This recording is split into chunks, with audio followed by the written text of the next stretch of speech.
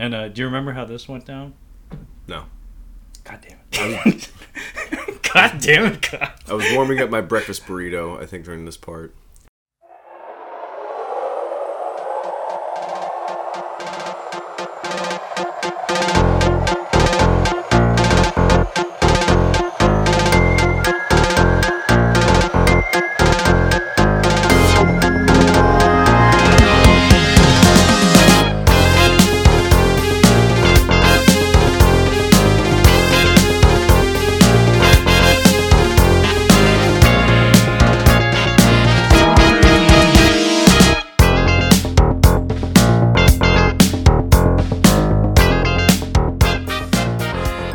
I'm Kyle. And I'm Trevor, and welcome to Catching Up on Cinema. Now, if you aren't familiar with the program, Catching Up on Cinema is a film analysis podcast wherein we introduce each other to films, expand our cinematic horizons, and, in essence, catch up on our cinema. So it is the month of June 2022, and it is a VHS cover month, is what we're going to be calling this. So, Kyle, correct me if I'm wrong, but basically the general concept for this month's programming is that all of our picks are going to be based solely on the strength of the cover art, the box cover art for films of the VHS era. Yeah, this is a real fuck you, Mom and Dad. We are renting these tonight. We're picking movies that you and I saw when we were kids in the VHS store that we thought looked really awesome and really cool, but we never really got around to watching because it was just something our parents shut down. So we just inevitably, re-rented Mortal Kombat. I mean, more often than not, in my case, it was probably Tremors. Oh, yeah. Mortal Kombat was a watch at your friend's house. Oh. We never rented it except for the one time, but Tremors was usually my go-to, and you better believe Matt was not happy about Tremors for the fifth fucking time. He was like, dude, you only get the right to pick a movie once a month or once every couple weeks, and you keep picking Tremors. Come on, man, get some variety in there. But yeah, actually, this idea for an event month has been floating around between you and I for a good long while, probably since we started the fucking show. So it's really nice to be getting around to it. Plus, a little bit of a tangent, but the cover art aspect of drawing in viewers is something that I think you and I both mutually very much miss. Yeah, we're suckers for that too. Yeah, Kyle and I, we were very fortunate to have Scarecrow Video pretty much in our backyard up here in Seattle. It's basically a place where you can find virtually any movie under the sun. Dude, you can find any movie under the sun that I called to see if they had this movie there, and I got the bitchy guy. And I was like, yeah, so I'm looking for the Deadly Spawn. Do you have that available for rent or buy? He's like, well, we definitely have it to rent. I was fucking stupid for asking. What an asshole. Yeah, I think the way Kyle referred to it was he basically hit the tone that a horror aficionado would hit if you were to ask him, do you have Scream? Yeah, more or or Halloween or something. Yeah. It's like, bitch, please.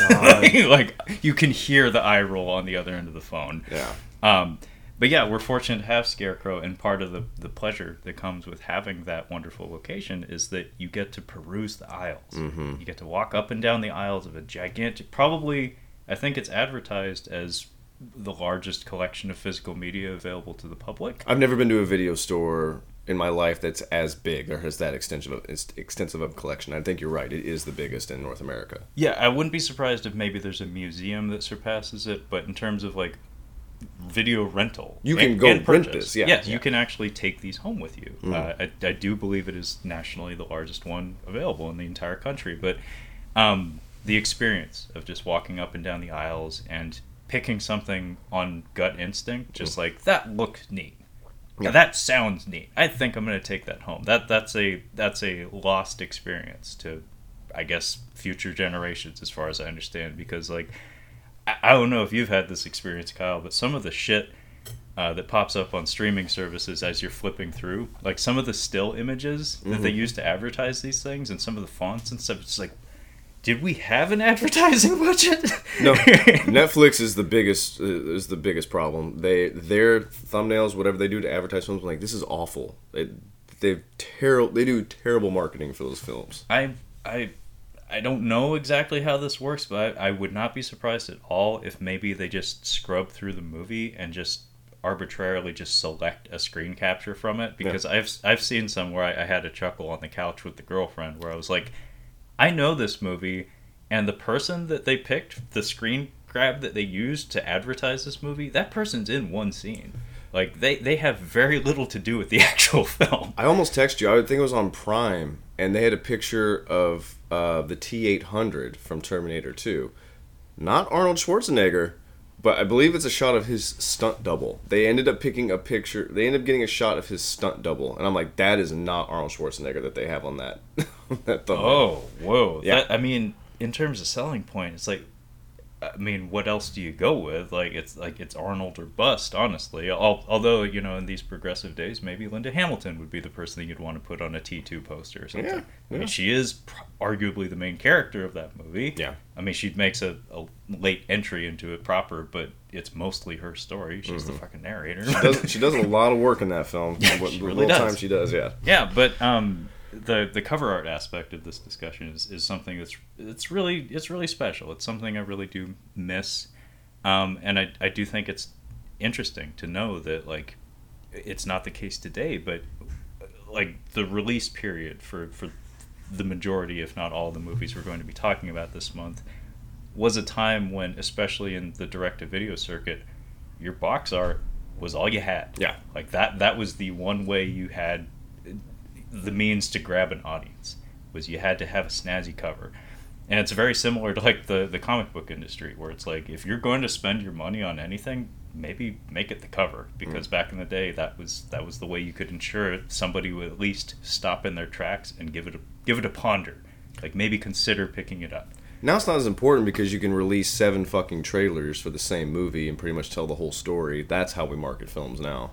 Yeah, and also we have the FOMO effect of creating these wide-spanning franchises where you as a consumer feel guilty for sitting out on one of these chapters. I have to watch the newest Jurassic World. I don't want to, but I have to. You have to, Kyle.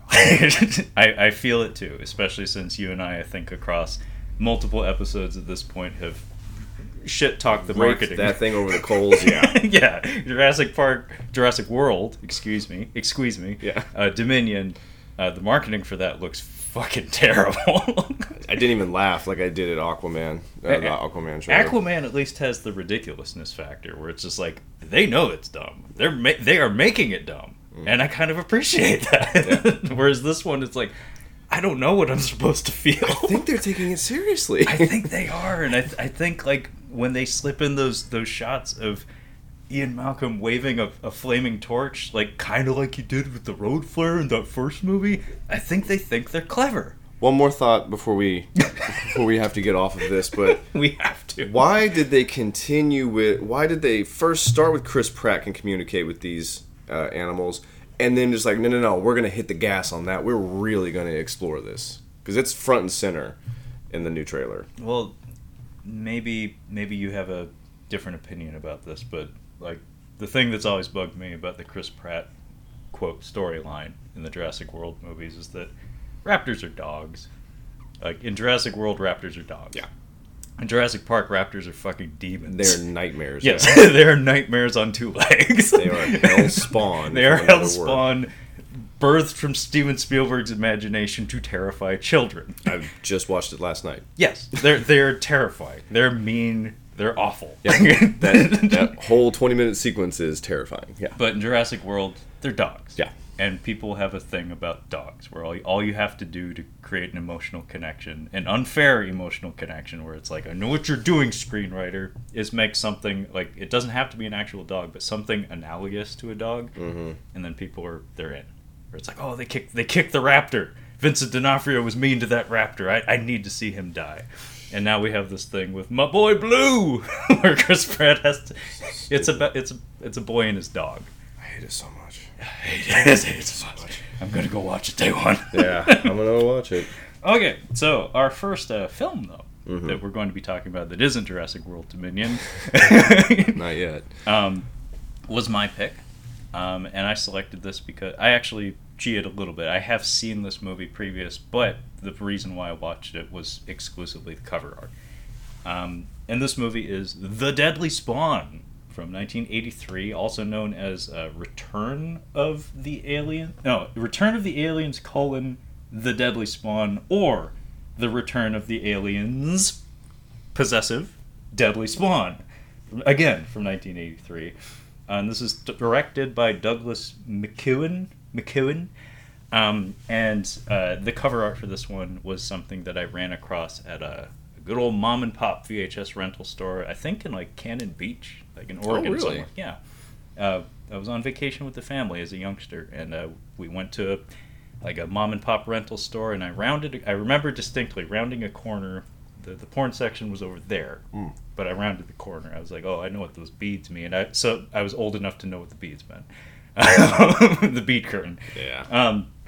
And I rounded the corner, and I could be misremembering, but I seem to recall this one having a big box VHS display, which, if you've never seen it, folks at home, is quite something. The only other big box I remember was a friend of mine had Silverhawks on big box VHS, and I seem to remember some Ninja Turtles big boxes as well, maybe some Transformers as well, in the kids section of our local public library, actually.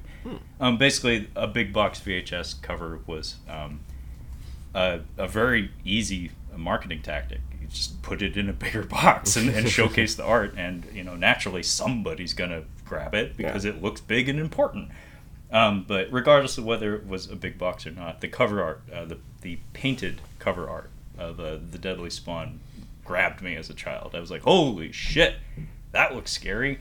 And you should definitely look it up, folks. It is a very striking cover. It has very much a authentic B-movie vibe, which is appropriate considering the actual content of the film.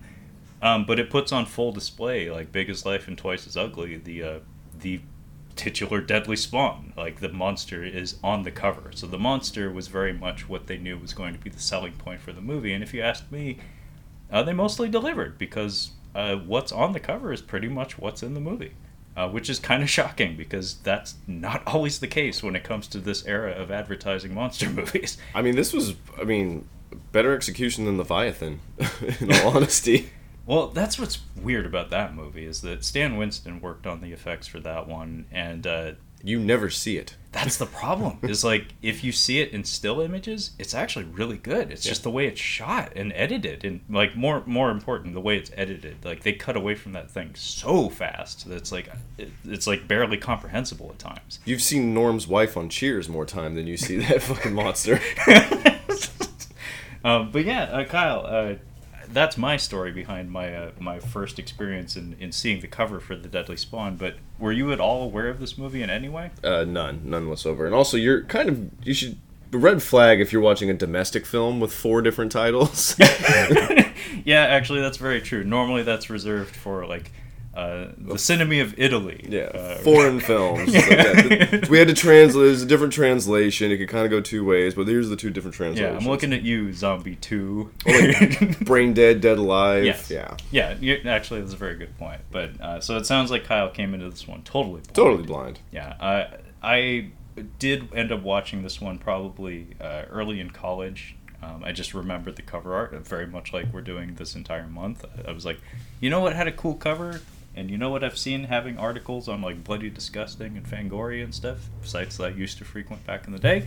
The Deadly Spawn. So I checked it out via the school network or some shit, and I had a good time with it. And so I thought it would be a good starting point for this month's festivities. But Kyle, would you care to give a plot summary for The Deadly Spawn? I mean, it's a pretty dirt simple film in a lot of ways. An alien species lands on Earth, crawls into these people's basement, takes out a good chunk of them, and ultimately is destroyed. Is that pretty good? I mean, it doesn't get more succinct than that. We're in just a house pretty much the whole movie. Yeah, this is a ultra low budget affair, although, as I said, the creature and some of the makeup effects are punching somewhat above its weight, if I'm being totally honest. But it mostly just takes place in a single house. There are a couple of scenes outside of it. But for the most part, it's a very dirt simple, like kind of like a siege movie in some ways, but it has a lovely like B-movie throwback vibe to it that for me personally, I don't know if this is the case with you, Kyle, but that's like a warm blanket for me. I watched a lot of those black and white atomic era B movies back in the day, like when I was a little kid, when I was obsessed with Godzilla and stuff. And to this day, it's a format that really feels cozy to me personally. How about you? No, not at all. Not even a little bit. No, this was tough to watch for the most part. Just like trying to stay focused. It was easier to stay focused on this one because it is so quickly paced, as opposed to other films that we've covered that are ridiculously long and hard to engage with. But yeah, this one was it wasn't too bad. But yeah, this isn't my. I'm not of this level of horror sci-fi where it's like I can go through the B stuff and like pay attention. It's really challenging. More what I was getting at was not so much like the budget level and like the quality of the writing and the performances and stuff. It's more just the tropes of the genre itself. Like the plot progression is very, very familiar to me. Like the opening beat of this movie is essentially identical to the Blob, and many other atomic era movies and stuff. I haven't seen the Blob, so. I mean, we did the original Blob and the Blob remake with your bro, with Nick. Thanks, Nick. Appreciate that. But it helped me to potentially conquer my fear of the Blob '88, because that movie has a couple scenes in there that just wrecked me as a child. But it was at his insistence that we reviewed the Blob '88, and I'm glad we did it because that was a great episode, long one too. But I actually did take it upon myself to rewatch the original Blob, the Stephen McQueen starring Blob. I don't think Steve McQueen directed the original Blob. No, I mean, we do have a contemporary director named Steve McQueen, but no, this was like, I think, Steve McQueen, the actor's debut, and at the time he was going by Steven. Oh.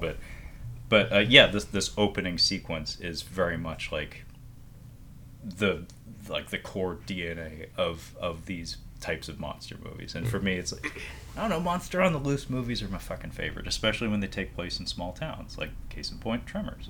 Like that's a hell comes to a small town kind of story. I really love that shit, and Them is one of my personal favorites as well. Especially considering like how patient they are with the reveal of things. This one gets fucking rolling immediately, but Them, it's like, no, we're gonna spend about 30 minutes farting around in the desert. Yeah, Them was really good until I got to the giant ant. I'm like, okay, this is silly. Well, all right. Remember, I saw that movie when I was obsessed with Godzilla and could totally stomach a black and white experience without any objection. So like the hokey ants didn't bug me at all. In fact, they were why I was watching the movie. I already knew they were in there. Like, that was spoiled for me because I had a VHS tape called Fantastic Dinosaurs of the Movies. There was just like a 60-minute VHS tape of nothing but B-movie trailers for monster movies. So that's probably where my love for the genre kind of grew from. Not only Godzilla, but that tape in particular. And Them had a trailer on there. Anyway, you want to get to the movie proper? Sure. Okay, well, we can probably just go front to back on this one, because it is dirt fucking simple. Yeah. There's not a whole lot of thematic depth to it, so there's not a whole lot of deep probing or heavy consideration that needs to be given to any particular scenes or ideas at play. There are plantings and payoffs. There absolutely are. In fact, the strongest beats in this movie, I think, are the ones free of dialogue. There's some really, really solid visual storytelling in a handful of scenes. Not the whole movie, but a couple of scenes here. I was applauding. I was like, I don't remember this being that engaging, like that good. Yeah, I was really impressed with the practical effects. And I'm not talking about the giant creature. I'm talking about the little things. I think what they do, filming the little things, is really good in this movie. Yeah. Well, 60% of it. Yeah, the tiniest versions of them, the wiggling is 100% like feels authentic. Yeah. Like it feels like they put a Speedo cap on a tadpole. Like it looks like a real organism moving. This movie's like a Catch-22. It's like it had the potential to be really good had they had better equipment to work with, like just for filming, like just like better actors and stuff. Because the practical effects and what they do with it are really good. But the movie's not corny enough to be a bad movie. It's in this weird little limbo. Yeah, you're absolutely right. Like there's a lot of these weird drawn out dialogue scenes that you're expecting it to have that kind of like otherworldly vibe where like the dialogue is really unnatural or maybe the performances are too big. But it's like no, we're playing this really straight. Close to the chest. It's really. Yeah, it's like you kind of want it to be worse than it is Yeah, at times. I was kind of upset with it. I'm like, I really wish this was way stupider, but I'm like, it's pretty good execution. It's like this movie's fine. This movie's fine. Fuck. Yeah. I when I saw the cover for it, I'm like, Mystery Science Theater had to have done this, but they have not done this. It's one. because it's not dumb enough. Exactly. Like it's not bad enough. I'm So like- it's like, what do we do with this? I'm like, how? This is totally up in their wheelhouse. This is 100% a movie they would do. But then I was watching, I'm like, it's not dumb enough. And it's like, god damn it! Like the violence is like a little too intense, so it's like hard to make light of it. And then like the dialogue scenes are a little too dry, so it's like you can't really make fun of it. So it's like, what do I do with this? Yeah. It's like if your producer handed you, like if you were a writer on that show and the producer handed you that movie, you'd be like, fuck! Like what do I do with this? We gotta really dumb this up. Yeah. Yeah, it's like hit the bottle really hard. Yeah. We'll make this a really dumb, loud episode. Yeah, but anyway, our movie begins in a classic B movie fashion with a shitty matte painting. It's a shitty matte painting of like a night sky, basically out in the woods. And as so many movies that this movie is paying homage to, very explicitly, even the font has kind of an Atomic Era monster movie vibe to it.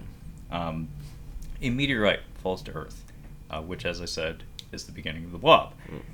It's the beginning of many, many, many types of these movies. Yeah. It's a classic genre trope. I love it. And then we have two dude campers. They're just like, whoa, it's a meteorite. They're probably the two worst actors, but they get very little screen. They're in and out. Not a single actor in this movie except for like a PA has like any sort of photo or like a extensive filmography. I think the oldest son, he is the one who's actually still been working. There's not a whole lot of known faces in this. As recent as 2022, so he has been working. You have never heard of anything he's done, but he's still working. Yeah. So you're not really going to recognize anyone except maybe him. But yeah, these two, my immediate suspicion was maybe they're part of the producing crew or maybe a writer or a director or something. Or I didn't bother to check. Or theater buddies. I mean, yeah, that's apparently the background of, was it the writer? The director. The director. The director. He has an extensive theater background. I believe it continues to this day, so I wouldn't be surprised if we're working on this low of a budget. Yeah, maybe brought some of his theater buddies onto the set one day. I think this was just like, I read on IMDb the biography. Basically, he was just like, he was really into B movies, I'm assuming, and he filmed his own little B movies with his brother at the time. So I think this was just him like, I'm going to do it. I have the ability, I know enough people that I can put this together. I'm just going to make my B movie that I've always wanted to make. Yeah, and he didn't really keep up with it, at least in the film world. Maybe he has revisited these ideas in his stage work, but, hats off to the guy. Yeah. I think if this is the only movie you're going to make, you did a pretty good job. Totally fine. Yeah, and also, like, the amount of love expressed for the genre itself like is thoroughly evident on the screen. You can tell that this is a person who really, really enjoyed these kinds of movies. We don't have to discuss it, but did you know there's a sequel to Salt Lake City Punk? SLC Punk? I seem to remember you pointing that out to me, but Watch the trailer. That's all you need to do is watch the trailer. are there any familiar faces in it? Oh, there is. There is definitely a familiar face in there, and you're going to be like, well, that doesn't make any sense, but anyway. Yeah. I'm going to be deeply disappointed if it's not Chris McDonald. Oh, it's Bob. Oh. It's Heroin Bob. It's Heroin Bob. Okay. That's all. That's a surprise. Didn't see that coming. No. If you've seen the movie. But yeah, these two dude campers, they're just like in a tent out in the woods, and they're both terrible fucking actors, but they do what you do in America anyway when a meteorite crashes to the ground. Gotta go sniff it out. Yeah, you gotta go look at it. You gotta go poke it with something. It's like, that's what you do.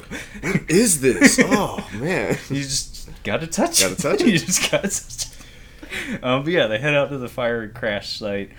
And the one dude excuses himself to go like grab a camera or something, and we get our first kill. It is off screen. I called him Glasses Dude because he has glasses, and this is his only scene. He's killed off screen. We see his glasses fall on the ground and get splashed with blood. Yeah. And the sound design in this movie it vacillates back and forth between being shockingly good and outright terrible.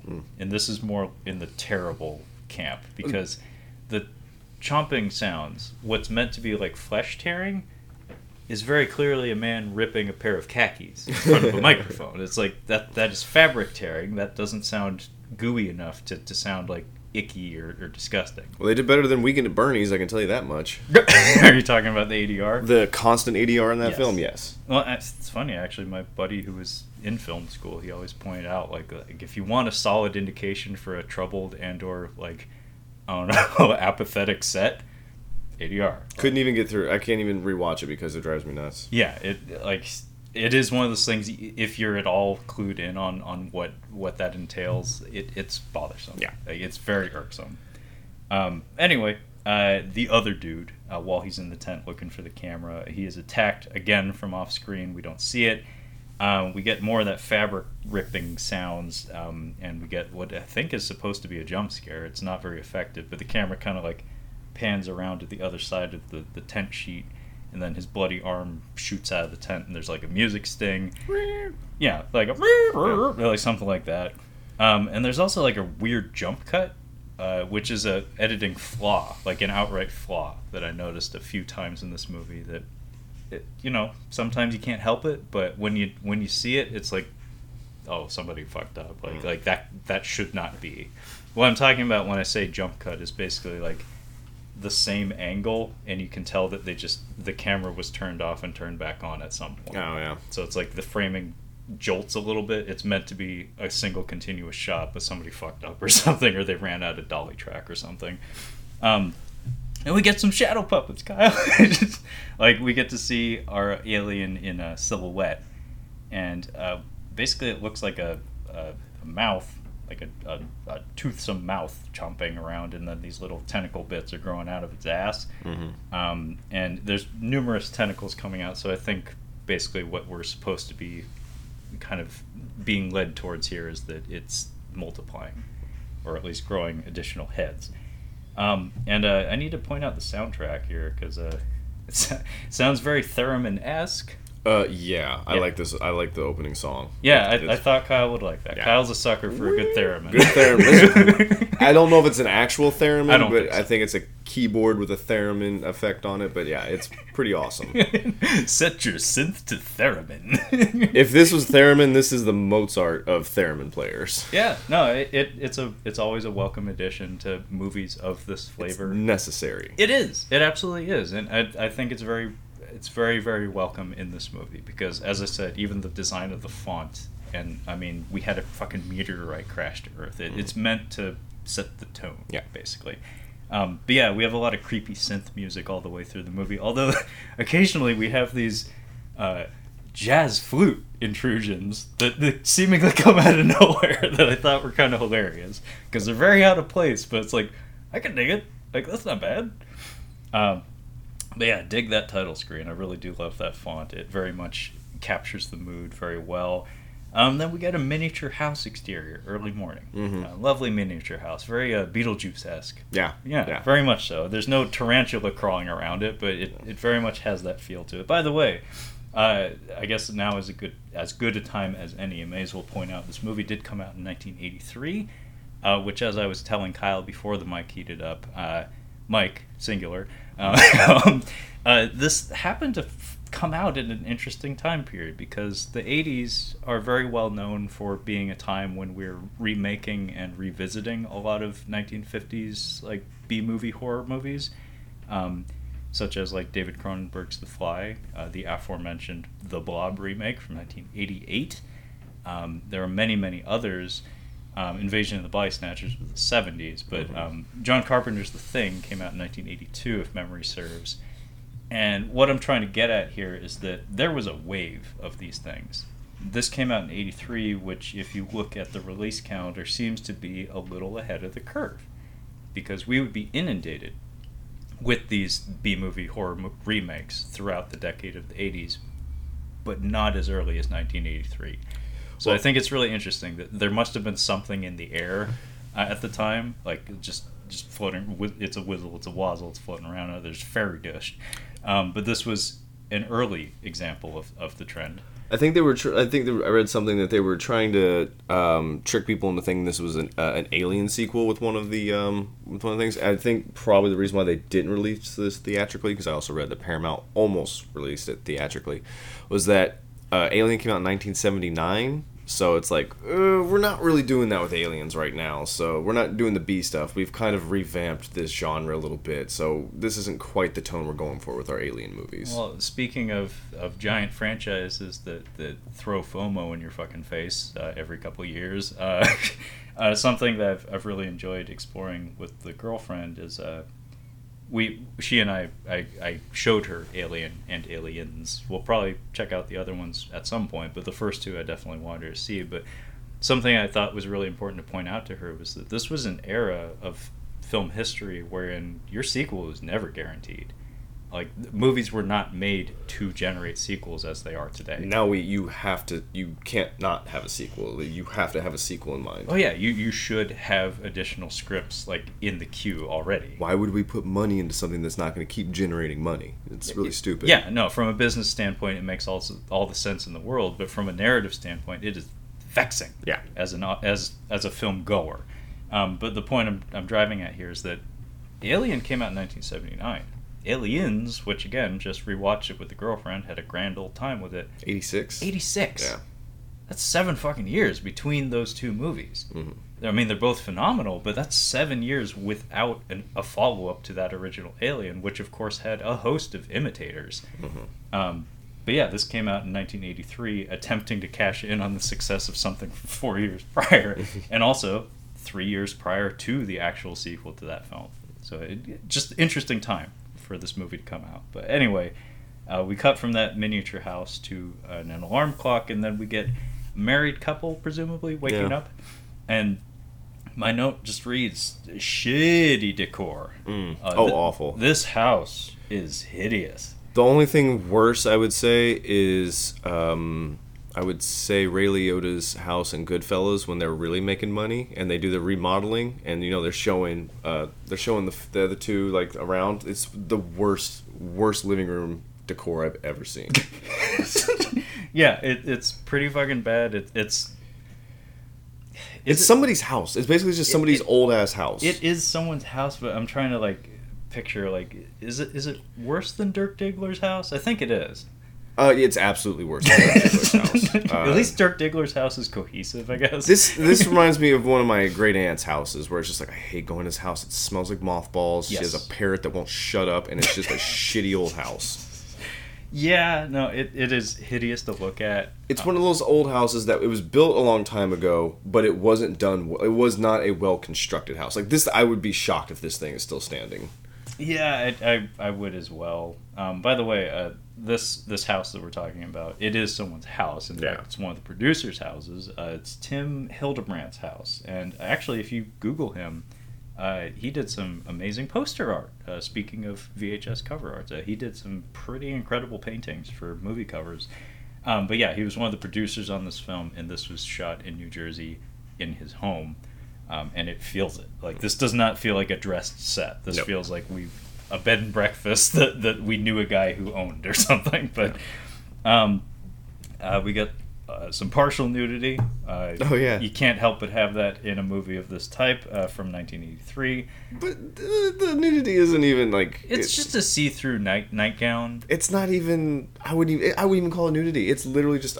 she just kind of woke up. She just woke up. But it's like, we have an entire shot dedicated to her doing a little bit of stretching. It's just like, we know why that's okay. It's to wake up the people who weren't impressed by the shadow puppets earlier. And the theremin. Yeah.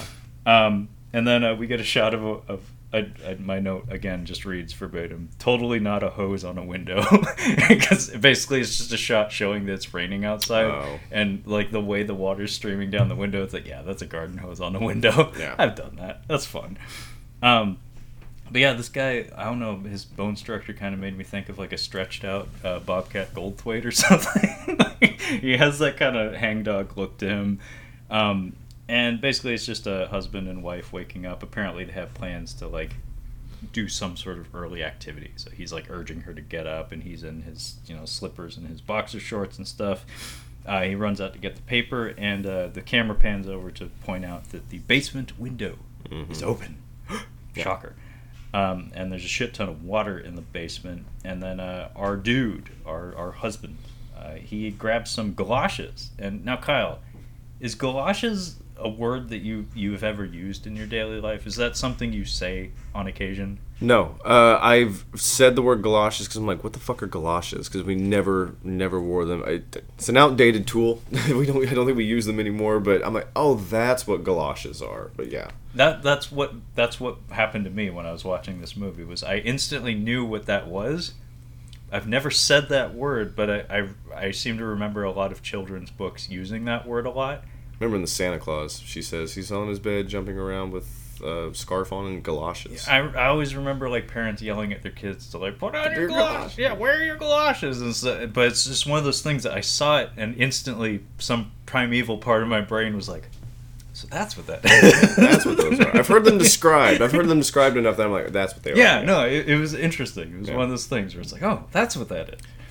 But yeah, our dude, he heads into the basement. He puts on his galoshes because there's a lot of water in the basement. By the way, the placement of those galoshes suggests this happens a lot. I was going to say, I'm like, this is just back when, that's just something on our old house. It was just like, no, the basement just floods sometimes. That just happens.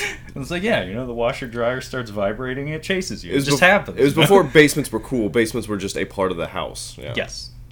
But yeah, he smells something down there, and I noted that this basement, from an aesthetic standpoint, the way it is shot and lit is the standout of all locations in the whole movie. Like, there's a lot of love and care put into the placement of the lights. There's a light bulb kind of like rocking back and forth hanging from the ceiling that has an eerie effect to it. But the use of shadows in particular is very effective, where we have these like blasting like halogen lights, like creating these completely just pure sheet black like shadows and darkness that as a viewer, especially like a young viewer, you can't help but like be peering into that and like expecting something to jump out at you. Nothing does, but I thought it was really neat. Like, it set the mood really, really well. And then we get yet another off-screen kill. And the sound design here was also kind of weird because like we have this shot like of our dude discovering like a pool of blood falling down a drain. And we hear like a loud drain noise, but I think it's supposed to be the monster growling. But because of the way the shots are structured in the edit, it's like, is that the drain gurgling or is that a monster?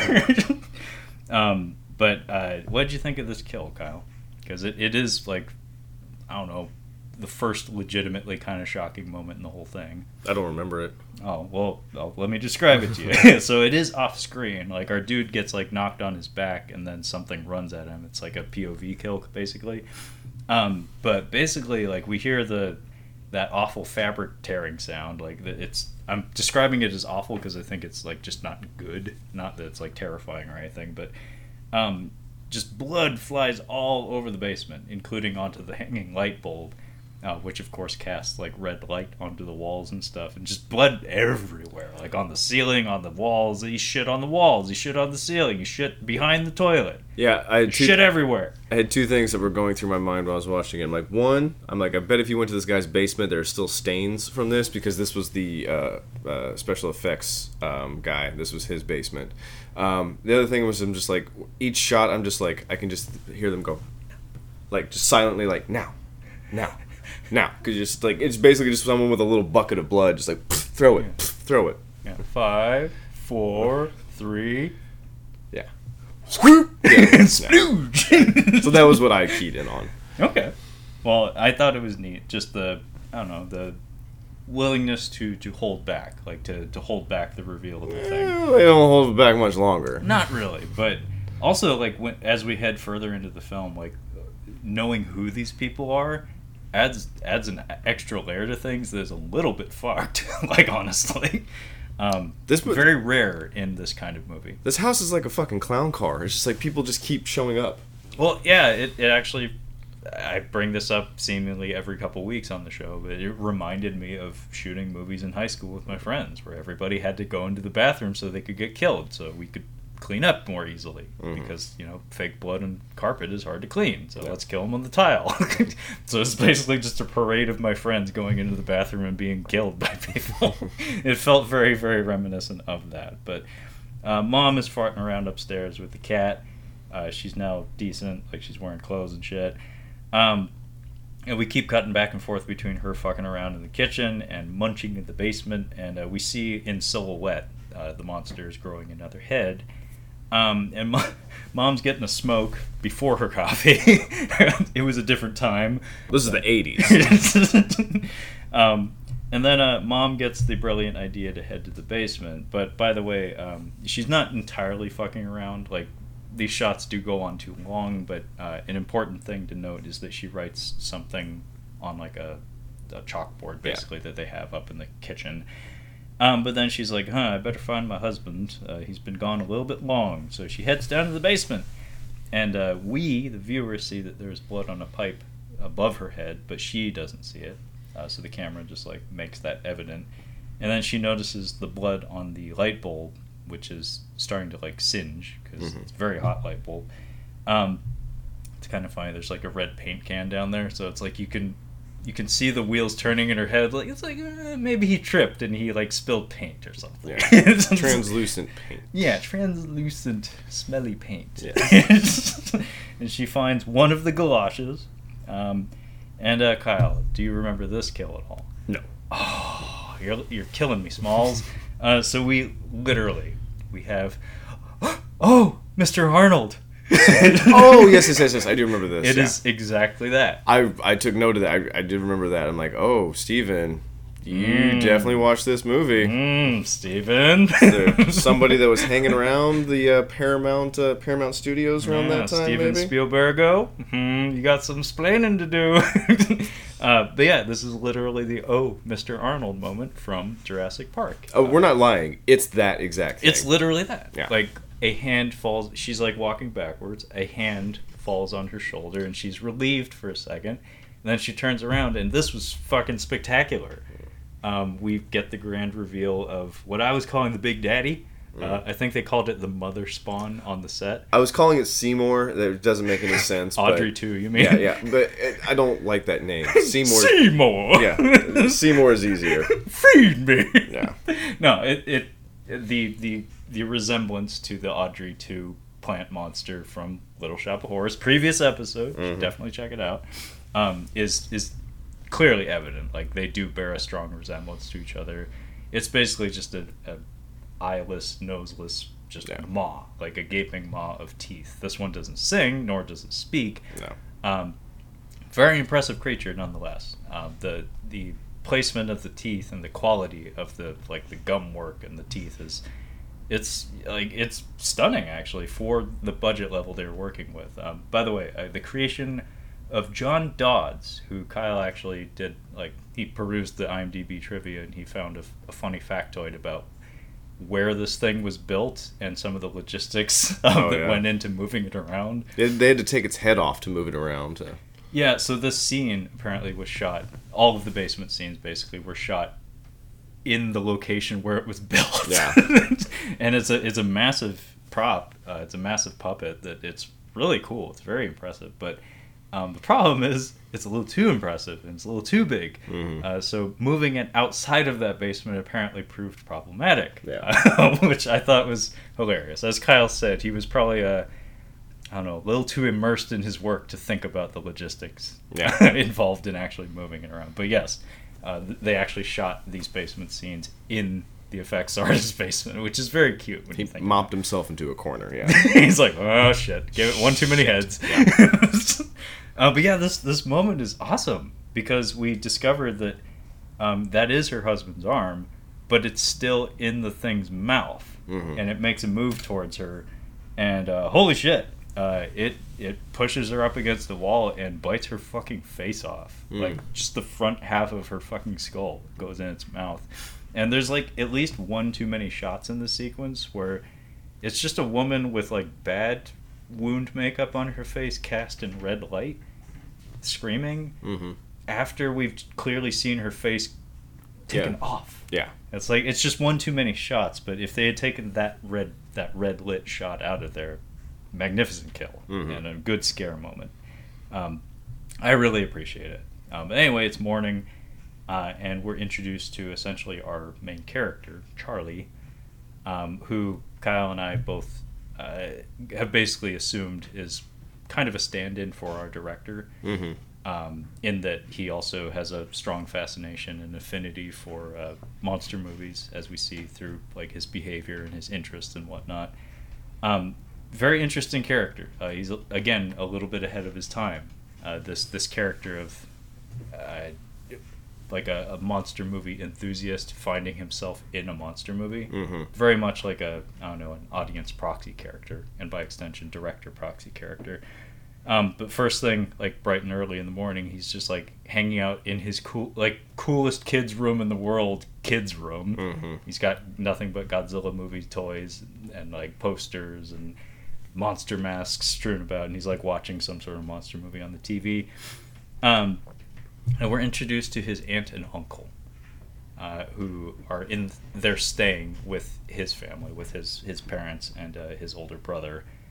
Anyway, we kind of fart around it for a while after that. We do get a call back to that moment where Mom was writing in the kitchen, and we see that there's a couple of memos written on there. One is that she and her husband, she preemptively wrote this memo saying like, hey, me and my husband are leaving bright and early in the morning, so don't expect to see us until late, which explains away why nobody's looking for them. And then also there's a tiny memo off to the side of that one that says there's an electrician coming that day, which again contributes to what Kyle was saying about the clown car house, where it's this parade of victims into this basement. Anyway, the aunt closes the basement door, and we hang out in the kitchen, and I noticed the cinematography here feels like we put the camera where we could, because it's like it's like backed up against the wall, and it's like clearly like put up on a tripod as high as it can, and it's like looking down at everybody, and it's just like panning like painfully back and forth, because you can tell they just did not have the real estate to do interesting cinematography in this kitchen. Interesting layout, by the way. Anyway, this is where we're introduced to who did you say this teenage guy bears a resemblance to? Oh, when he puts on his glasses, he looks like Ted Mosby when he's in college, with his like whatever's going on with his hair in college and his glasses. But yeah, he looks like Ted Mosby. Yeah, I mean, if you just want to call him Ted Mosby. Ted Mosby. Jed none Mosley. None of these characters have names. No, in fact, in my notes, I kept calling him Steve, as in like Steve Jobs. Oh. Yeah, you can see young Steve Jobs with the hair. I think his name is actually Pete, but sure. I didn't pick up on that. You could give him any dude's name, and I would believe you. Yeah. I mean, Jed Mosley. I mean, we already did that joke in District 13. I think District 13. Oh, Parkour. Yeah, Parkour the movie. I was thinking District 9 again. We didn't do District 9. No, we District 9. District 9. Yeah, the Parkour movie. Yeah. Anyway, we're introduced to Ted Mosby, college-era Ted Mosby. And he's getting a phone call, and we hang out with him for like 3 minutes. Yeah. Just yakking on the phone. Yeah. And the fuck all comes out of this conversation, other than planting the seeds for more people coming to the house, I guess. Other than that, he's a smart science kid. Yeah, he's into astronomy. He's a science-oriented individual, and he has people from his school coming over to study or some shit. Yeah. But this scene goes on and on and on. Yeah. And also, there's a really ugly jump cut where it's just him on the phone, and he's just... It's like, oh, he's still on the phone. We just turned the camera off for a second. Maybe they ran out of film. I don't know. Anyway, we head back down to the kitchen, and the aunt and uncle are kind of talking about Charlie, and it's made clear that like the uncle's a psychologist or something. He's like, yeah, this kid's fucking weird. I got to talk to him. Yeah, I think like the kid's parents like asked him to like maybe covertly do a session with him. Possibly, yeah. But the aunt's like very enthusiastic. She's like, yeah, he's a great kid. He's got a big imagination. He's not fucked in the brain. Hard cut to the kid making explosives. I thought that was a cute cut, because she's like, yeah, he's a good kid. He won't hurt anybody. And then he's like stuffing flash powder into like a wadded up piece of tinfoil or some shit. It's pretty great. He tries to scare her with like a flash powder explosive and like a Frankenstein mask, and she's not impressed. She said, "Oh, great job! Yeah, Come downstairs and eat Raisin Bran." Yeah, he has the little box. Did you ever get the little boxes of cereal, Kyle? My parents never bought them. I have had them before, but yeah. It was always just like a vacation thing. I remember having them. I don't know when we would ever utilize them. I don't know. I think it was novel in like the 70s and the early 80s, because you see this in like movies and TV and stuff where it's like kids are excited for their like single serve box of cereal. Yeah, it's cool. It's a miniature. Yeah, it's mini. But yeah, that's what he has for breakfast. And it looks disgusting if you ask me. But, Yeah. Anyway, we have a breakfast between Ted Mosby, Charlie, and the aunt and uncle. Uncle with the very unfortunate hairline. By the way. God, it's so bad. It's like the ugliest cast of people ever. Like, yeah, I wasn't gonna say it, but now that you've ripped the Band-Aid off, dude, people were way uglier in the 70s and 80s. That's just a fact. I mean, in the media, yes. Yeah. There were different standards. Well, I watched this movie, I'm like, I've seen better looking people that have never done film. I'm like, it was a crazy time when we cast people who were very conventional looking back in the day. Yeah, ordinary people. Ordinary folks, like you and me. Yeah. Ordinary flat-butted people. Yeah. Yes. Flat butts as far as you can see. Yeah. Shit. But yeah, Kyle is not wrong. This is a very homely cast of players. Man, the haircuts in some of these people, just Aunt Millie. we're still riding the 70s. Like, this is in 1983, but people still have 70s haircuts for sure. Yes, yeah, it was that era for sure. But yeah, some unfortunate individuals Really bad. that did not go on to have further careers in the film industry. No. For obvious reasons, not relating to their flat butts, because that was an epidemic. That was normal. Anyway, we have breakfast. This is where it's revealed that Uncle is a psychologist, and Auntie Millie points out that she is headed to Gam Grandma's house for lunch. So she's going to excuse herself from the house in a minute here. And the uncle's kind of like planting the seeds for having a chat with Charlie. Mm-hmm. And we get a Thing from Another World reference here at the table, which is, of course, the film that served as the foundation for John Carpenter's The Thing. Also based on the short story, I think, Who Goes There? And we keep cutting back and forth to the basement door, and we see the cat like get scared out of the basement. And Auntie Millie has a cute line here. What is with the basement this morning? And it's like, you'll find out in a minute. And we, the viewer, are made aware that the parents' car is still in the garage. However, nobody seems to notice that, so they just assume that Mom and Dad have left for the day.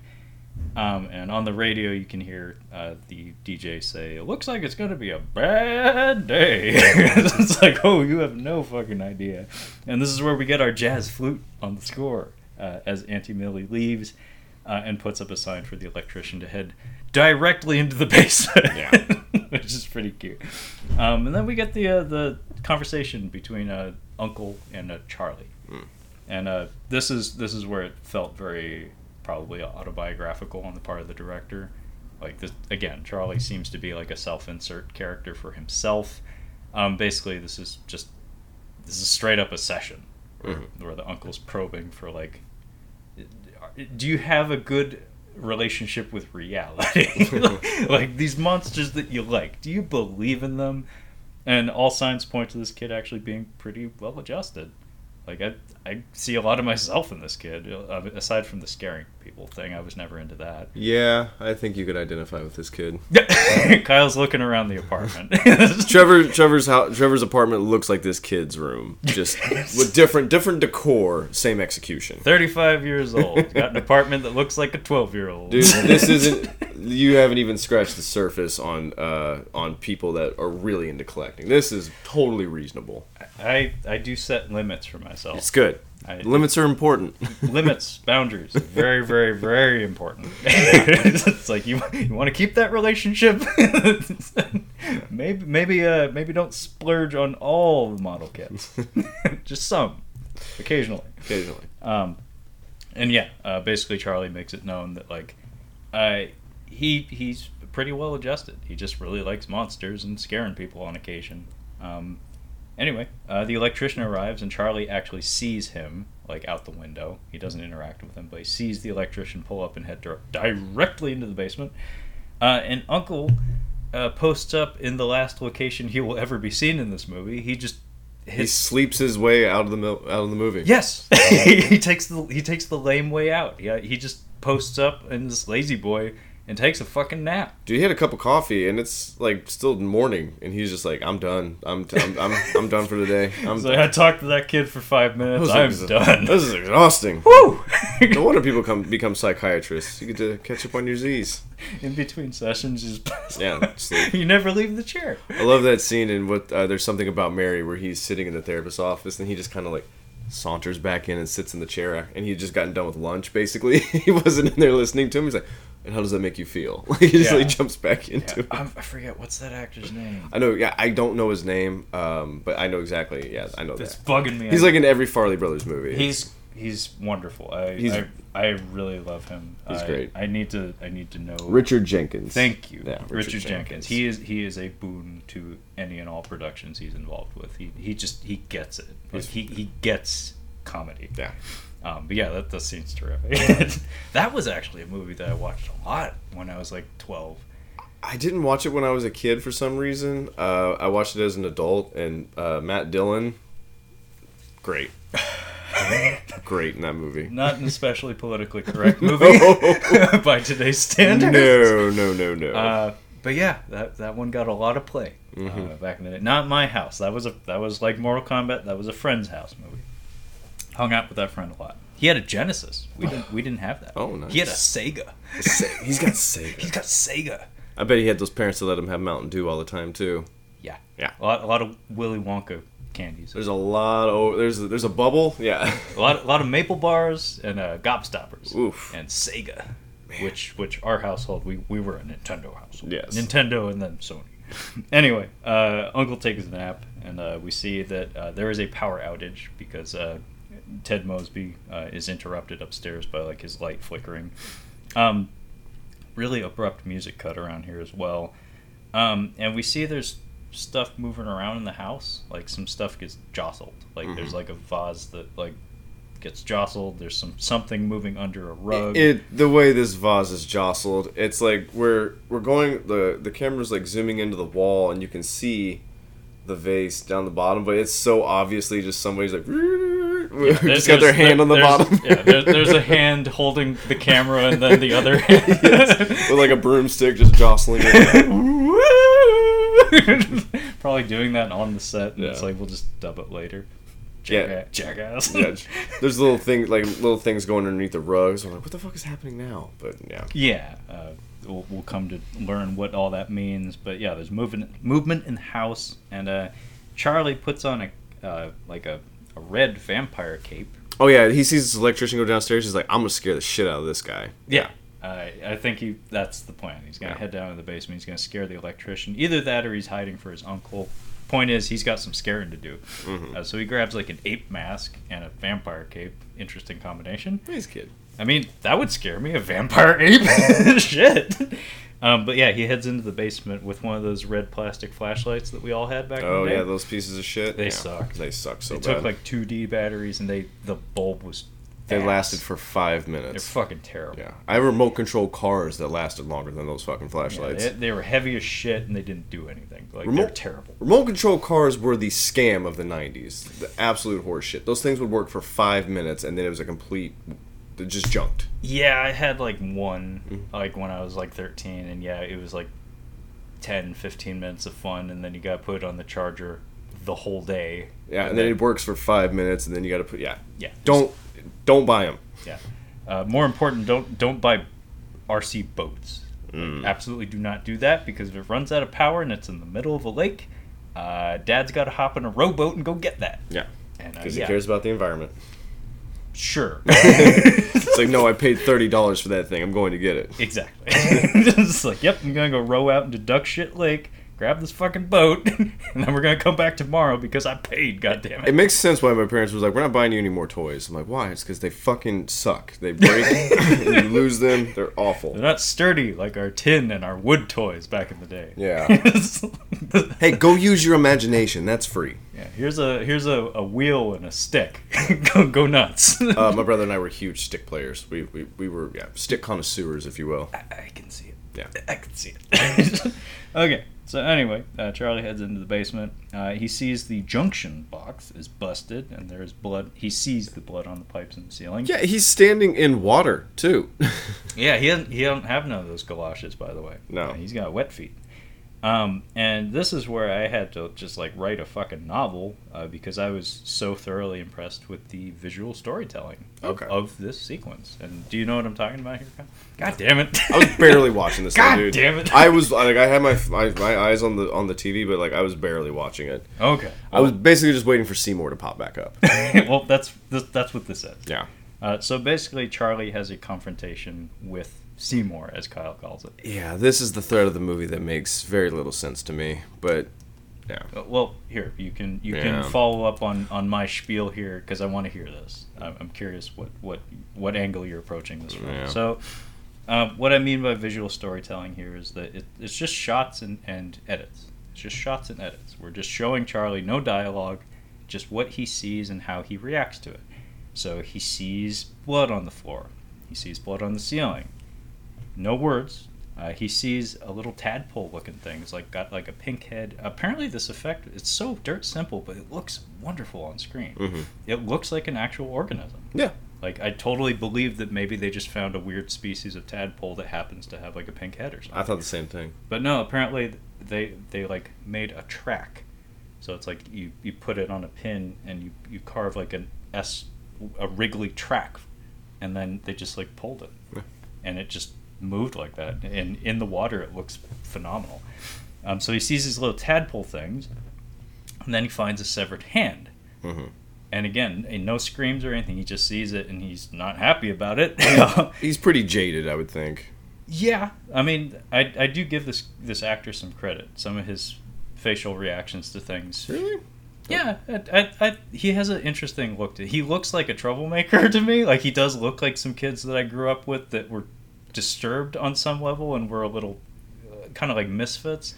Yeah, but he doesn't seem like a sociopath to me. It just seems like you said, maybe he's a little hardened to these things. He's hardened to these things, but kids would also talk a big game, and then when shit gets real, those kids fucking turn and run pretty quick. Yeah. So that's why, like, I don't know. I feel like as soon as I saw the hand, I would be gone. Yeah, I mean, I would too, for sure. For me personally, yeah, I would get gone. He takes it in like a fucking homicide detective. He's just like, huh. Yeah, he's Batman. Yeah. He's got the cape. like a grizzled homicide detective. Like, yeah, a severed hand, huh? Yeah, you expect him to like do the thing where you pick something up with tweezers or like a toothpick, and then you like, when nobody's looking, you like sniff it or you lick it or something. I was gonna say he's about to light a cigarette and tell his partner, "Watch your step." Yeah. Anyway, he walks backwards away from the hand, and then again the lighting here, it's just pure black behind him. So it's like he's blasted with light in such a way that we can see nothing but black behind him. He walks backwards, and then we see him like bump something, and he like holds his own hand up, and it's covered in what looks like lube. Yeah, where did that even come from? The monster. But he touched it. Oh, he touched it. I didn't catch that because he just puts his hand up and he had goo. I'm like, I didn't know where that. Well, I thought maybe it dripped on. I mean, it can be read like multiple ways because he just saw a severed hand, so he has all the reason in the world to look at his own, where it's like, that is a hand. Yeah, I got one of those too, except it's attached to my fucking body. Mm-hmm. But no, he walks backwards into Seymour, into Audrey too, and his hand touches it and gets lube all over it, and then he turns around and there's this amazing reveal of the monster because he shines his light on it as he's turning around, and it's like kind of like yawning, like it's just kind of coming to life before him. And then he like walks away from it and further shines the light like further down towards the ground, and we see the top half of the electrician like laying in front of it, and all these little tadpole creatures are like gnawing on all parts of him. It's pretty fucking grisly. And then he keeps shining the light around. He sees that there's like baby tadpole critters in the ceiling. They're gnawing on wires and stuff.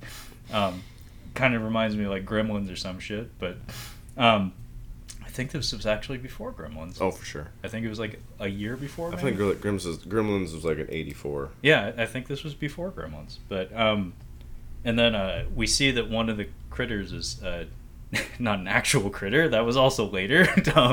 Is gnawing on some electrical cable in the ceiling, and it catches fire, and it falls down. So it's like, electricity and or heat does bad things to them. So put a pin in that.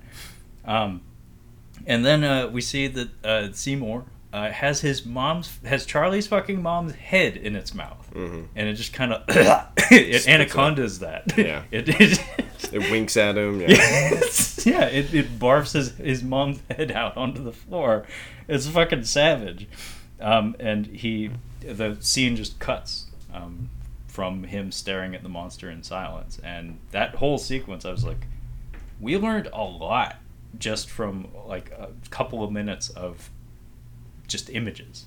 Like I really appreciate that stuff. But what was your objection to it? Like what was bugging you about it? Oh, look, he's down in the basement for like fucking 30 minutes with this thing, and all the stuff that's happening in the background, he's just still kind of just standing there. Like the pacing for him being down there just didn't make sense to me. You are absolutely right. I can't argue that. I didn't have a problem with that sequence, though. No, you're absolutely right. We did need to get him out of there more quickly. Yeah, it didn't make it like he's like, okay, the hand. I'm like, okay, maybe you're a kid, you're in a little bit of shock, and you stay down there. But then he sees a dead body. He's like, I've seen it before. And then his mom's head, or his aunt's head, or no, it's his mom. It's his mom's head, and you're like, I'm like, it just didn't make any sense. I'm like, you gotta react to something, bro. Yeah, he really does no-sell the head. But yeah, I thought this sequence was good, but we do have like 2 or 3 more of them, and it's like, no, we need to keep the sense of urgency going. Yeah. But no, we cut away to teenagers farting around upstairs. Yeah. And yes, I agree with you from a pacing standpoint that there's pretty egregious flaw in the way they structured that. Is this where the other teenagers come in with the slug? Yeah, this is where Haystack shows up. Haystack, Frankie, Haystack, Simone, and Ted. Yeah, so they like come in like, oh, dude, science. We're gonna study for the science thing, but I got to show you something. She's like, well, it's in my backpack. Let me show you, but let's go upstairs and go look at it in the sink. And this is where I was kind of piecing together. I'm like, oh, these little slug things are getting out. Like they're not just in their basement. Yeah, I like this kind of subtle escalation where it's like we, the viewer, are made aware that, oh, they're in the basement, but they're not all in the basement. Like it's spreading. Like I like that, how they handled that, especially like how innocent their reaction is to it, because it's not huge, and it was dead when they found it, so they don't have a whole lot to be worried about. Plus, they're science students; they're intrigued by it; they're not frightened. But yeah, she wants to. Ellen is the gal's name. She wants to dissect it with a razor, and then a smash cut to Mom's head being pulled apart, like all the flesh being torn off of it again in front of Charlie. Because why not? Yeah, and he's still just like yawning. Yeah, he has this moment where he turns his head to the side to look over his own shoulder because he's staying put, because he's figured out, again through nothing but visuals and observation, that it doesn't know he's there, or it doesn't think he's a threat. So he's just holding his ground. Like it hasn't moved on him, so he's just staying put instead of trying to run. But he looks over his shoulder, and we see the basement window is still open like it was at the beginning of the movie. So he's like, maybe I can get out through that. But the light that's casting onto his eyes, I called it he's got that Darkman lighting. Like it looks like Sam Raimi's Darkman. Like it's just this like rectangle of light over his eyes that makes him look like a fucking superhero or some shit. It's very cool. Anyway, we also see a tadpole gets caught in a mousetrap, which is, again, makes me think of like Gremlins or some shit. Gremlins. And then he starts experimenting. Charlie does. So he starts snapping with his fingers. Oh, you can't snap. Yeah. I forgot about that. Yeah, I can't snap, folks. I was waiting for you to snap. No, folks, I can't snap and I can't whistle. So thank you, Kyle, for being my proxy. There you go. And he discovers that... I can do that on command, too. If you need me to snap again, just let me know. It's not like an erection. I can do it. I can do it at will. Yeah. So he snaps and he discovers that they respond to sound. So all the critters snap to attention, including the big one. And there's a really cool imposing shadow cast on him as it starts to move towards him, because this thing doesn't move well. So any way we can infer movement is probably going to be more effective than actually showing the thing in motion. So having just a shadow move towards him works better anyway. And he throws his flashlight, and we cut away. It's like, oh, that's a scene. Anyway, we cut back upstairs, and we have this dissection of the dead tadpole that the teenagers had found in the kitchen.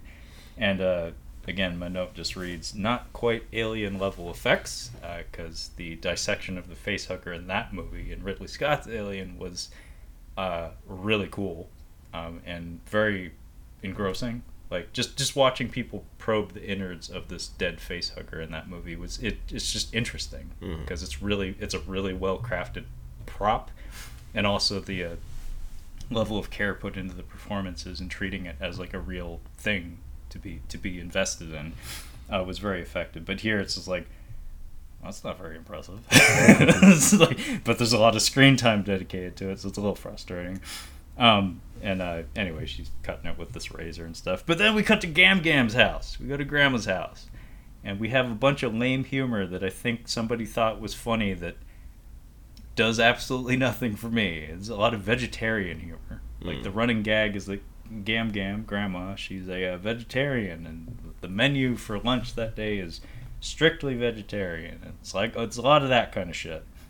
It reminds me of the Ninja Turtles and their pizza toppings back in the day, where it's basically just like rattle off any number of incomprehensible and or disgusting pizza toppings you could imagine. Anchovies, yeah. I mean, that was always the punchline. Not anchovies. Not anchovies. Anchovies are good. Shut up. I had them before. They were really, really salty on the pizza. They tend to be very salty, yeah. but they're not bad. But it's funny actually. Like our generation, anchovies and disco. Like, there was a stigma against anchovies and disco. Disco was pretty silly. Disco's fun, though. I don't have a problem with disco. I like disco.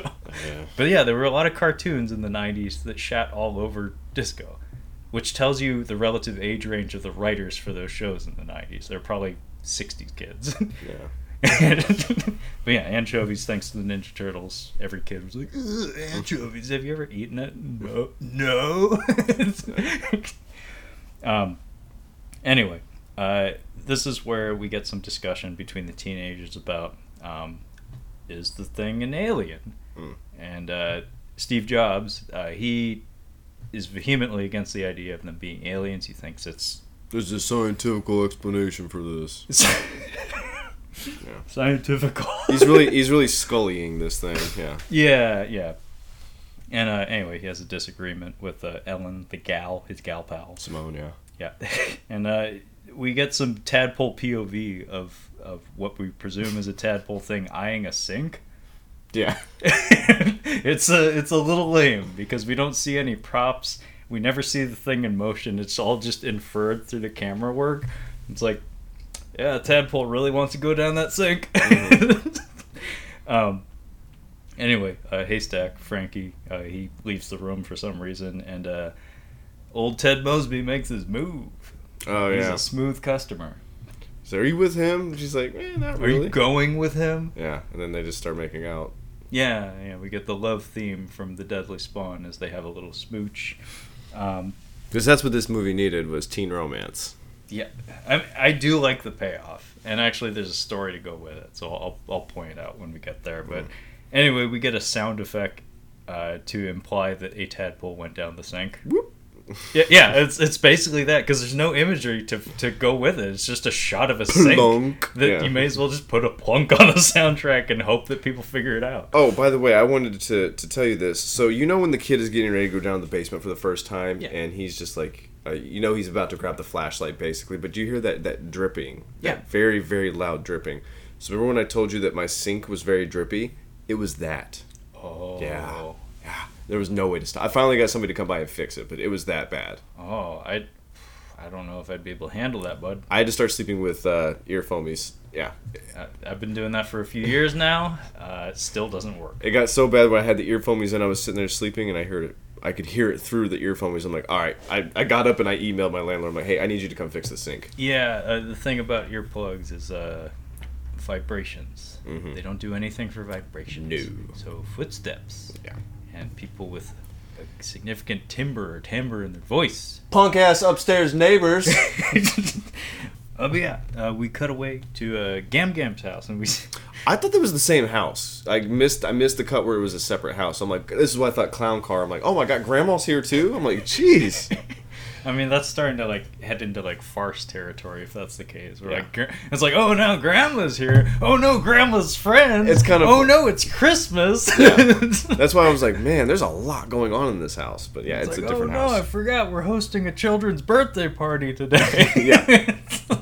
I mean, scenes like that, like this scene at Grandma's house, is supposed to be kind of like that, but it's not the best example of it. But like scenes like this are wonderful in these kind of monster attack movies, like Jaws. Any of the beach scenes, like when 4th of July weekend, Mm-hmm. like the monster comes to like a big public gathering or something. Mm-hmm. Those scenes can be so much fun, and they do have kind of like I don't know, like it's a mad world kind of vibe to them, or like a Zucker Brothers movie kind of like over the top farcical comedy kind of like vibe to them. Like Alligator has a wedding scene that's fucking hilarious. Like it's violent, it's a monster attack at a wedding, but we do the Raiders of the Lost Ark thing. We do the truck chase thing where it's like, if we have an alligator, if we have a giant alligator prop and we put it at a wedding, what would people expect to happen? Like, well, let's put people on trampolines and like stunt people on trampolines getting flung around by getting whacked with the alligator's tail, and like let's have the limo get squished by the alligator, let's have the bride get eaten and stuff. And like Piranha has a summer camp party at, like, I think it's like in a river where a swarm of piranhas attack a bunch of kids and stuff. Oh, of course. Point is, and like basically all of the Gremlins movies are just an extended version of that scene.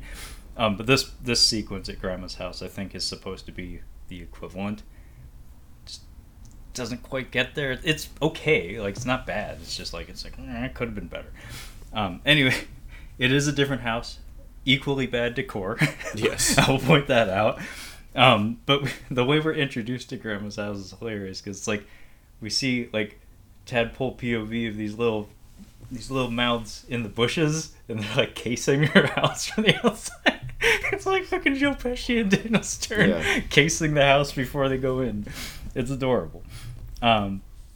Anyway, that tadpole that went down the sink, I guess you're supposed to assume it comes out of Grandma's drain here in her kitchen sink.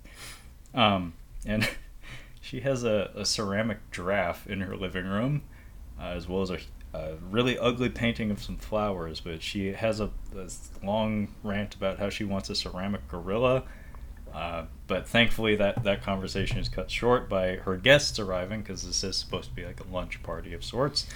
And we have vegetarian humor, Swedish soy balls, and some sort of what appears to be a mole crafted from radishes on a platter. It reminded me of another stakeout where Rosie O'Donnell has her armadillo meatloaf. Mm-hmm. Kind of reminded me of that, or like a Jello mold or some shit. Stuff from catalogs from the 60s. Does the dessert in another stakeout? He just takes ice cream sandwiches and puts whipped cream on top of them. Yeah, that sounds actually really good. But Dennis Farina pounding it, getting brain freeze was one of my favorite childhood memories. Yeah. Like one of the funniest fucking things I'd ever seen. Yeah. It was just him. It's so brilliant. I love that. Mm-hmm. I actually own that movie on fucking Blu-ray. Yeah. I had to, because I watched the fuck out of that movie. Not so much the first one, though. I watched the first one. You can skip it. Yeah, I've seen it. I was like, didn't do anything. I'm fine. It didn't really do anything for me. But anyway, we see in like over the course of all the conversation between all the old ladies, the tadpole finds its way into the food processor, where it is gremlinized, very similar to the gremlin in the kitchen scene in that film. where it is put through the food processor, and we get to see all the old ladies take a bite of it, and their faces are pretty precious. It looks like an avocado sauce that I've made before. It looks like that. It looks like something you'd see on Double Dare. Oh. Like, yeah, it has that kind of gacky vibe to Yeah. it. But I love, again, like, nonverbal. Like, there's no dialogue here, but just the faces these people are making when they eat the green goop. It's like, oh, that's not a happy camper. I needed someone to just like just spit it out, but in a different movie, that would have been very welcome. They're all very polite about it. Like, oh, this is good. Oh no! What you need to do is the napkin, into the napkin, like that. That's how you do it. But it tastes like shit, and we get the tadpoles attacking, unfortunately, off screen. Probably a logistical problem in that actually operating these puppets, they're not. You can tell they don't move well. Like their mouths move just fine, but they don't have any other mobility beyond that. So you can put the prop in the room and have the actors react to it, but you can't have it like pursue people or like leap at them and stuff. So it's like they're very limited in how they're able to do the pantomime of the monster action and stuff, which is very unfortunate because I do like parts of this. I just wish there was more.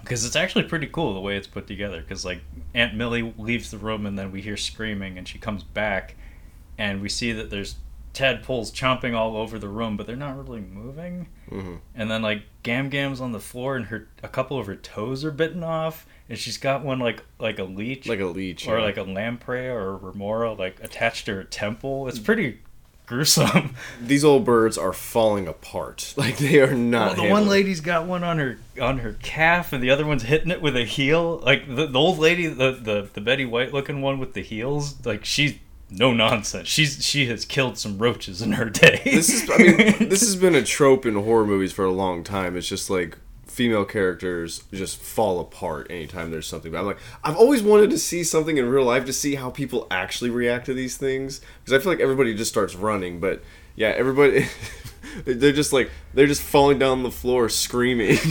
Well, I mean, the one does like almost like straight out of like a Warner Brothers cartoon. She gets up high, and she goes ee, and she stands on the couch. I've done that when I've been afraid. We had this in my art class. We had these we had a kiln in one room and then another side room that had computers. And my buddy and I were looking up stuff. And our school was being renovated at the time, so we had those those ceiling tiles that you can just push up basically. Yes. Well, several of them were missing. So it was just because it was like under renovation. Yeah. And there was a mouse that lived back there who just had babies. And he's sitting next to me on my left side and we're at the computer, and I just see in my peripheral vision this mouse bouncing. I'm like, fuck! So I jump up on the stool. I'm like, get it! He is like almost on the ground in tears, laughing at me because it is a baby mouse, but their little hopping things was just freaking me out. I'm like, get it, please! And, your best friends are the worst people you know. So he was just laughing. Yeah.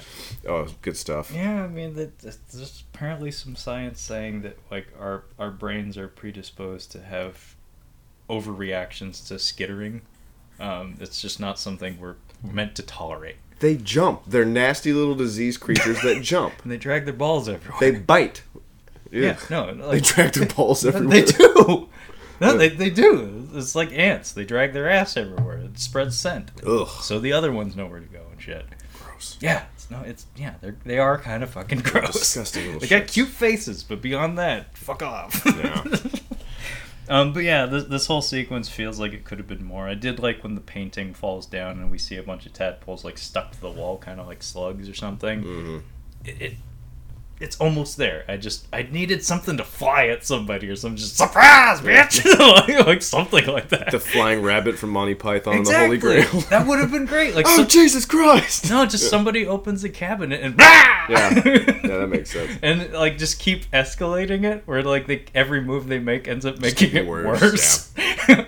Where it's like, go hide behind the couch. Oh my god, they're under the couch. And then it's like, oh my god, they're in the ceiling fan. And like it's a really good foundation for this kind of scene. It just doesn't quite get there. Although I did really enjoy that lady whacking him with her heels. Yeah. Like, cause like her face, she's like, not in my house. It's not even her house. She's a take action kind of gal. Yes, I like she it. very much is. I appreciate that. She looked like she was having fun on the set. But anyway, all the old biddies, they pack into the station wagon and take off. Yeah. Like you do. We cut back to Charlie. He's still in the base? Oh, no, it's the older brother. No, Charlie's the youngster. Oh, he's still in the basement just hanging out? Pete is Ted Mosby. Yeah. But we just see Charlie for a minute. I don't even know what my note says here, but Pete and the gang find Uncle dead and a whole room full of tadpoles. So this is where Pete and the gang are brought into the drama. So they come to the conclusion, Uncle's a psychologist. He probably knows about tadpole monsters. Let's go show him the thing. It's kind of like how Dr. Drew gets asked all these questions and I don't think he's the authority on that, guys. I don't think he's that kind of doctor. Yeah. But yeah, they bring it into the room, into that room where we last saw Uncle. Again, he napped his way out of the movie. Yeah. Because they open that door and they walk in there and we have this grand reveal of a dead uncle. It's actually pretty gruesome. Because there's tadpoles all over the room, under the they're coming out of the carpet, they're coming out of the walls. There's a couple of them that have made homes in his eye sockets, and we even get a direct reference to Alien in the form of a chest burster. I didn't catch the chest burster. Yeah, it's a very explicit reference, but again, this whole movie feels like it's tipping its cap to any and all monster movies throughout history.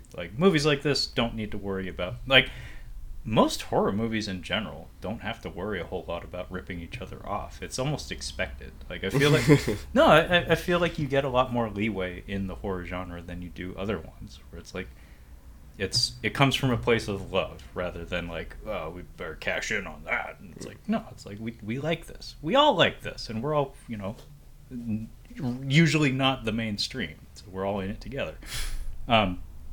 Anyway, Uncle is very, very, very dead. And then we get a reveal that the Big Daddy, Seymour, Audrey 2, has found its way upstairs, and it very nearly gets Ellen. Oh, yeah. It very nearly gets her, but fortunately she catches it, she notices it, and then all of the teenagers flee into Charlie's room, where Charlie is not, because we don't really know where he is just yet. But Charlie runs into the room behind them, and he yells at them to stop, because he's the only person in the entire world, apparently, that knows how these things operate. He's trying to basically, inform them, it hunts by sound. Mm-hmm. If you scream at it, it's going to come after you. So he's trying his best to communicate that to them, but they close the door, and he's not with them. So they hide in Charlie's room, and Charlie tries to distract, or maybe even potentially kill, Seymour, by grabbing a radio and plugging it in the kitchen, and basically he's using the sound of opera music playing through the radio to try to lure it into the kitchen. It succeeds, and he comes up with this clever plan to kind of pull the radio by its cord to lure the monster into the radio, and it chomps down on it, and it catches fire. like the electricity through the radio harms it but does not kill it. And then Rachel Ray shows up.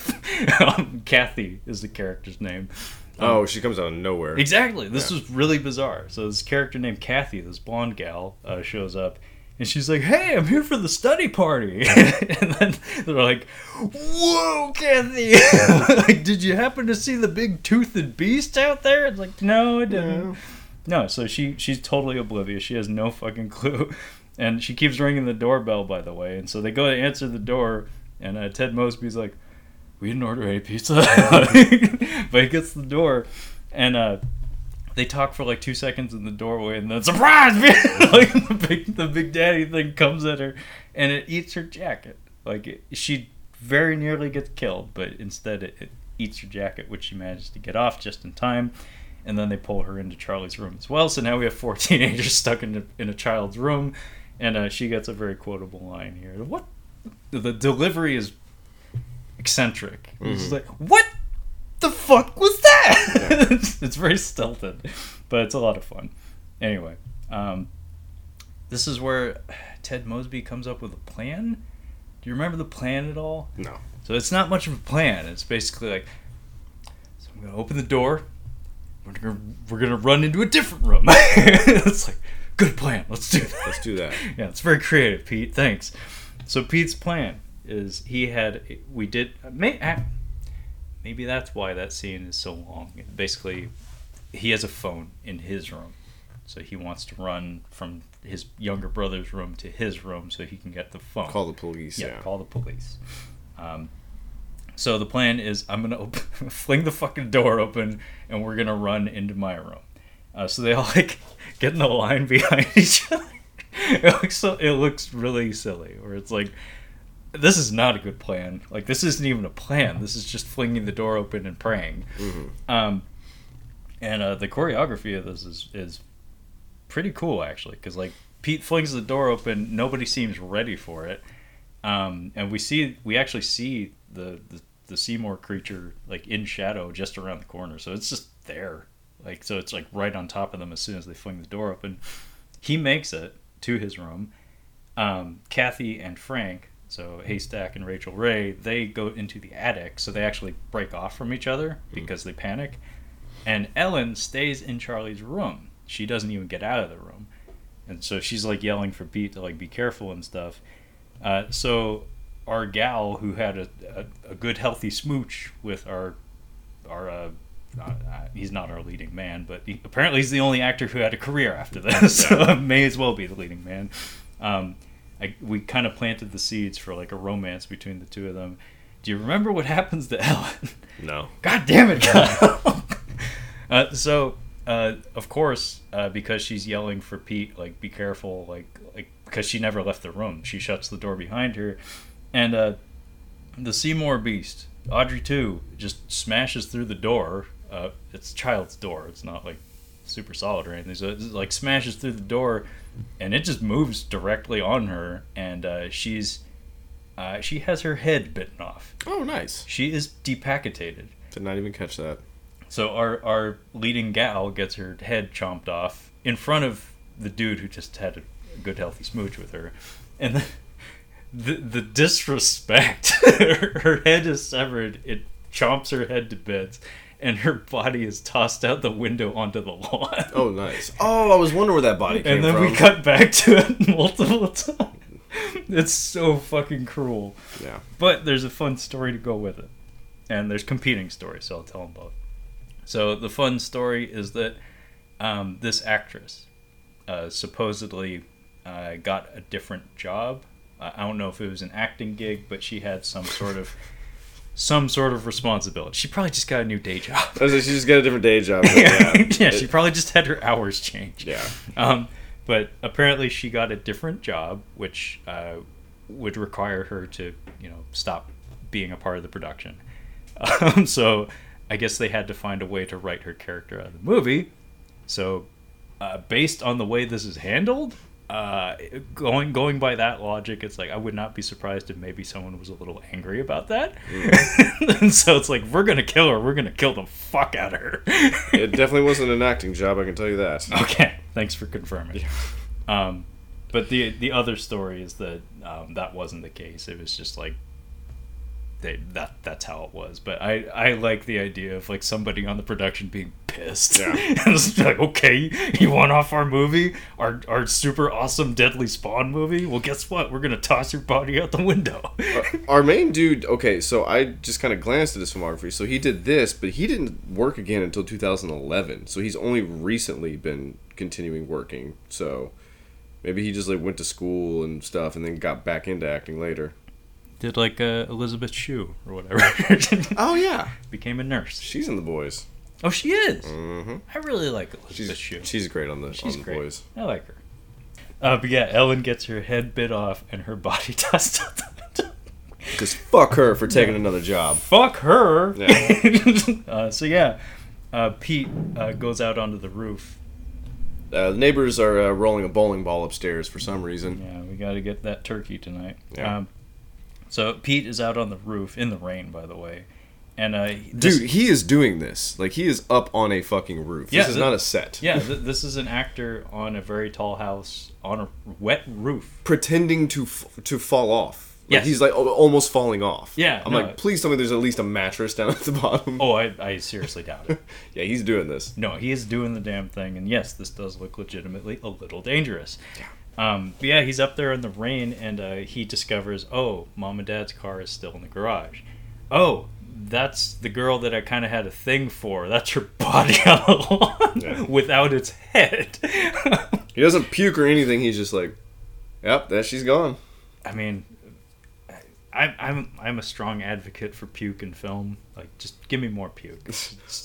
I just rewatched Monty Python: The Meaning of Life. The king of puke. Ooh, that sequence is disgusting. The pukiest of puke scenes. It's a really good scene, but it's really No, disgusting. I'm a strong advocate for puke. I feel, as a person who has spewed many a time in his lifetime, I think strong emotional reactions are prone to prompting puking. You heard it here, folks. He's a puke advocate. I am a puke advocate. All right. More puking in film. Child death as well. Frank and Kathy are in the attic. So Haystack and Rachel Ray are in the attic. And we have a curious little quirk in the production here where it's like we are working on a shoestring budget. So Rachel Ray flings the window open and she says they're everywhere. And we hear chittering noises and stuff. But we never see it. Mm-hmm. It's all sound effects and her screaming about it. So it's like it would have been nice to have just a shot of a bunch of slug things in the grass. Mm-hmm. Couldn't afford it, probably. Anyway, so we see that, and then for the third time, we cut to Ellen's body. Yeah. Because Rachel Ray sees it. And Kathy sees Ellen's dead body. Yeah. So 3 times. So it got flung out. Dead. She's dead. They're dead. You will not be in Deadly Spawn. You will not be in Deadly Spawn 2. They're dead. They're dead. They're all dead. Shit.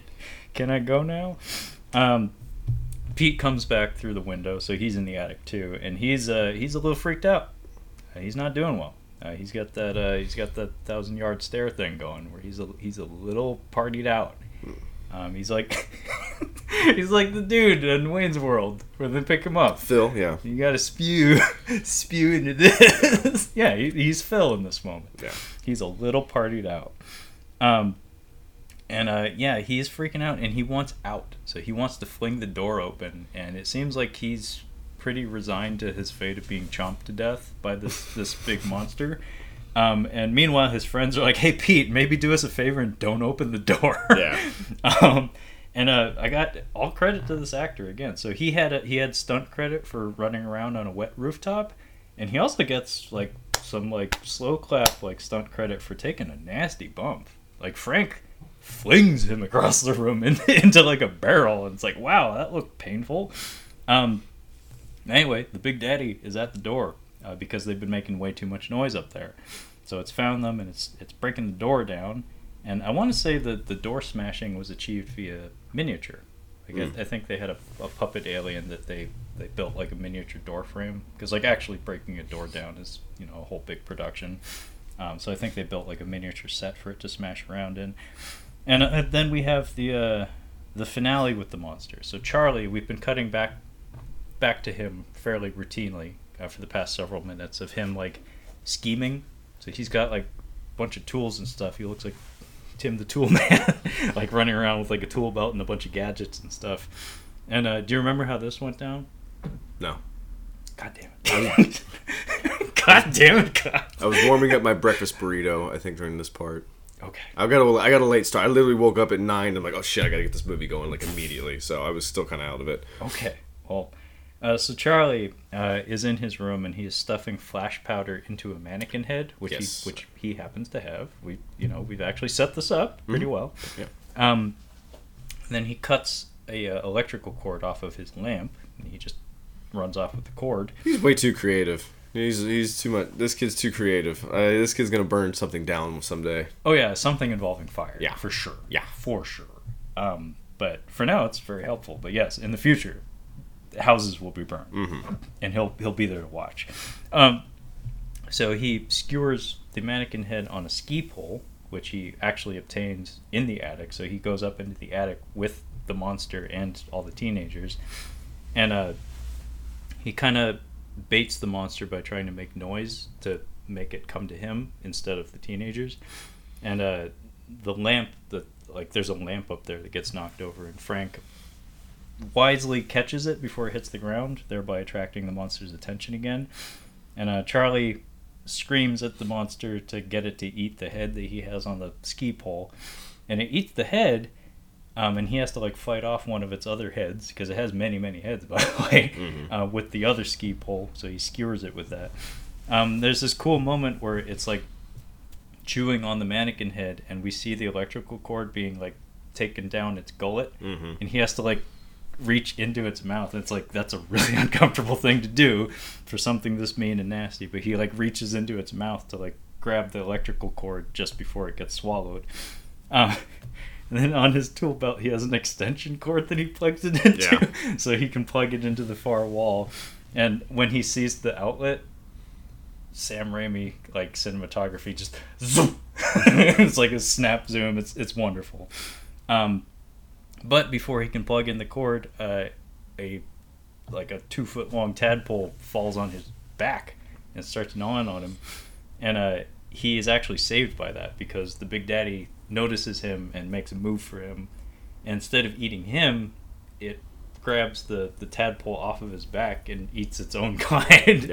Yeah. So it's not terribly smart, I guess. Eat now, ask questions later. Yeah. Exactly. I have a dog like that. Yeah. I mean, the structure of the thing is it makes sense. Like, it doesn't have eyes, it doesn't have a nose, it hunts by sound. It doesn't look like it's very fast. No. It's the size of Jabba the Hutt. Yeah. I mean, yeah, it even has like a little bit of a pooch belly. Yeah. Yeah, no, it's not terribly fast, but in terms of its structure, it has no limbs, it's all teeth. It's all mouth and all teeth. Like Gary Busey, all teeth. Is that a podcast, by the way? All teeth? Yeah. The Gary Busey podcast? I mean, we could do an all teeth month where we do Gary Busey movies. Eye of the Tiger would probably get my pick. I need to see Silver Bullet. Ooh, that's a fun one. Yeah. I like that one. I've seen that one many times. Everett McGill's in there, too. We haven't covered Point Break, have we? No, we've not. Yeah. Meatball Sub. Yeah. Tool. Utah. Yeah, Utah. No, I did watch that one at your urging. That was a very, very common quote in the restaurant. That was just, how many you need? Give me 2. Yeah. 2. Yeah. I love that somebody made an action figure of Gary Busey from that movie that has 2 meatball subs. I should have to give me 3 of these things. In the blister pack, it has him in the Aloha shirt, but it has 2 meatball subs. He has some Gary. Which one is he? God damn it! I just watched the movie with Gary Oldman. Now I forgot Gary Busey. The Garys is one of the Garys. I think they're little things that he puts in movies. He's like, when he's about to eat the meatball sub, he's like, I'm so hungry, I could eat the ass end of a dead rhino. I'm like, whoa. And then my favorite one is Black Sheep, where he's like, I can go to your mama's house and start a small fire in her panties. I'm like, that was him that wrote that. Yeah, no, he does have a lot of Buseyisms. Silver Bullet has a lot of them. Okay. I can't recall on the spot, but it's a very Busey performance. All Teeth Month. I'm excited. Okay, so the cord does get plugged in, spoiler alert. And unfortunately, though, again, because we're working with a shoestring budget, and because I imagine the fellow who built this alien, one John Dodds, may have been slightly emotionally attached to the prop. I can see that. It is exploded off screen. I kind of like it. I kind of like the edit here. It's fun. It's fun, but at the same time, it's like explode that thing. Yeah. It's exploded. Like it's like I can't help but remember that virtually all genre films of this ilk post Jaws owe a thing or two to Jaws. So it's like, blow that shark's head off. Like, come on. Or at least do the stupid where it's like you have it on, you just have a still of it, and then something else explodes. Yeah, you just put a frame of white in there, and then just blood all over the walls. Yeah, do that. And just you remove the prop and put the blood on the walls. But yes. The explosion that they do is practical, and it's like just... Yeah, it's all done very similar. We didn't have CGI blood, so very similar to the earliest kills in the movie. We plug in the cord, we hear an explosion, and then blood hits the wall. Yeah. And then we show the aftermath. Yeah, I really wish that for this last scene, this last bit where we're like we're hunting. Basically, the cops have come and we're trying to hunt down all these little things all around. There's no guns. Nobody has a gun. It's all shovels. Yeah, that was weird. Yeah, that was weird. Like maybe it was like a state regulation or something. Like maybe no loud noises. Well, I mean, it's more fun to see like a bloody shovel and like somebody smashing it. But and also they're wormy things. You know, it's like you can get them, yeah. But I mean, this whole sequence is very reminiscent of George Romero's Night of the Living Dead. The epilogue of that, where basically we're showing everybody rounding up the zombies and stuff, handling the situation after it's already started. But yeah, this sequence is basically like the cool down where we get a reprise of that lovely title music. It's now daytime. It's no longer raining, and we get all these scenes of cops and just locals running around killing tadpoles, and they even have like it's a very little bonfire going where they're tossing all the corpses into it. So it's like they're doing their best to clean up the situation, and we see like the bodies being carted off in like ambulances and whatnot. This is where I saw a borough of Bernardsville on one of the cop cars, and I looked it up. It's New Jersey. Yeah. This movie is in New Jersey. And we see Frank and Kathy are together, and they seem a little shell-shocked, but pretty cozy with each other. And Aunt Millie arrives from Gam Gam's house, and she sees Pete, the young scientist, is in complete shock. He's hauled off in an ambulance. Charlie is in shock as well. And he's carted off in a cop car along with her. And then our final scene here, Kyle. I'm curious, what was your feeling on this one?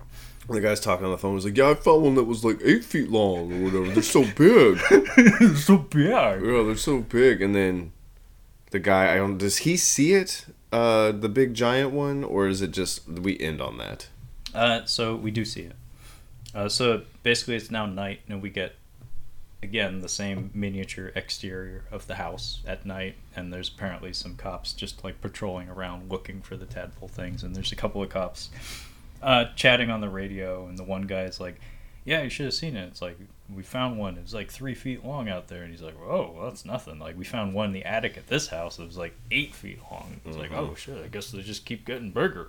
Put a pin in that for 2 seconds from now." Yeah. So we hear a rumbling, and the one cop like puts his ear to the ground and stuff. And we hear on the radio some screams and stuff, but then the one dude that we're seeing on camera, he looks off into the middle distance, and then we cut back to that miniature exterior of the house, and the hillside next to it like raises up to reveal a giant maw of teeth. So one of the alien creatures survived and has somehow grown to be the size of a city block. And then cut to jazz flute and credits. But what'd you think of that ending? It was a cool ending. I like the giant one at the end. Sequel setup. Kyle's a big fan of pessimistic endings. Oh yeah. Kyle likes his horror movies to have cruel endings. And I agree. This kind of ending, as a little kid in particular, would upset me, but it would be that kind of upset where it's like, ew, and then you like put your hands over your eyes, but then you keep taking them off because you're like attracted to it while also repulsed by it. An ending like this is uncomfortable because it's like, oh, that's a really big problem. Yeah, that's a huge problem. Well, and also it's a reminder that it's like any one of those things could probably, become that. So it's like, this is like a potential end of the world scenario. It's too bad Kenny Loggins hadn't written, or Top Gun hadn't come out yet, because that would be how you would. I'm like, how are they gonna take care of that? I'm like, oh, you're gonna need to shoot it with jets, basically. Yeah. Well, I mean, a lot of B movies did end that way. Like, if memory serves, I think it's Clint Eastwood's first acting role. He was a fighter pilot in Tarantula, from I think it was 1955. But yeah, I mean, jets, planes. That was like in the age of King Kong. That was like the coolest shit we had to throw at situations like that. So yeah, that would be the answer to that. And if you had a bigger budget, yeah, I mean, you better believe I'd love to see some F-14 Tomcats on fucking wires slinging missiles at a big rubbery puppet monster. That'd be hilarious. I'd love that. Forget how old he is. But yeah, he was 25 in 1955. Oh, damn. But yeah, I seem to remember that being a trivia factoid about that movie. No, Revenge of the Creature was his first His film. first, okay. Yeah. Well, it was 1955. Oh, I'm good. I'm Yeah. good. But yeah, I enjoy this movie. I was actually looking up Night of the Creeps just before Kyle showed up at the apartment to start recording because, like, one, because I like that movie, and two, because I was just curious what year that one came out. Because as I said earlier on this recording, we had a lot of these kinds of movies in the 80s. Mm-hmm. A lot of throwback, like 1950s era monster movies and whatnot. And Night of the Creeps very much fits into that category to some extent as well. So I was just curious which one came first. This one by at least 3 years. But that's a someday I'd like to talk about. I don't know. Have you seen that one, Kyle? Which one? Night of the Creeps? No. I like that one. Good, really good Tom Atkins. And a very fun concept as well. Also, Fred Dekker was, I forget if he wrote and directed it or just directed it. But he's worked on a lot of cool movies over the years. The Monster Squad also kind of fits into this throwback 1980s monster movie kind of thing. He also did that. Anyway, that's a different conversation though. But yeah, this was our first of our VHS cover arts discussions for the month. Kyle will have the pick next week. Do you know what you want to go with first, or you want a minute to think about that one? I can't remember which one will come first, but it'll be a surprise. But yeah, Kyle has the pick next week, so rest assured it'll probably be a very, very different experience than this one. But yeah, this was The Deadly Spawn / Return of the Aliens : The Deadly Spawn / The Return of the Aliens' Deadly Spawn from 1983, directed by Douglas McEwan. That being said, folks at home, if you'd like to catch up on any of our other Catching Up on Cinema content, you can find all of that on our website at catchinguponcinema.com. You can also find us on the social medias, on the Instagram at Catching Up on Cinema, and the Twitter at Catching Cinema, so feel free to hit me up at either of those. And the podcast is available on pretty much every platform you can imagine, including Bitcade. So fucking Google it. Mm-hmm. And that being said, thank you so much for listening, and we will catch you next time. Google it.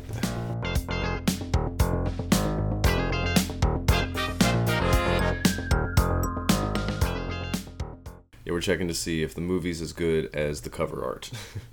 More or less what It's not going to work out. It's not going to work out. Like, not even once.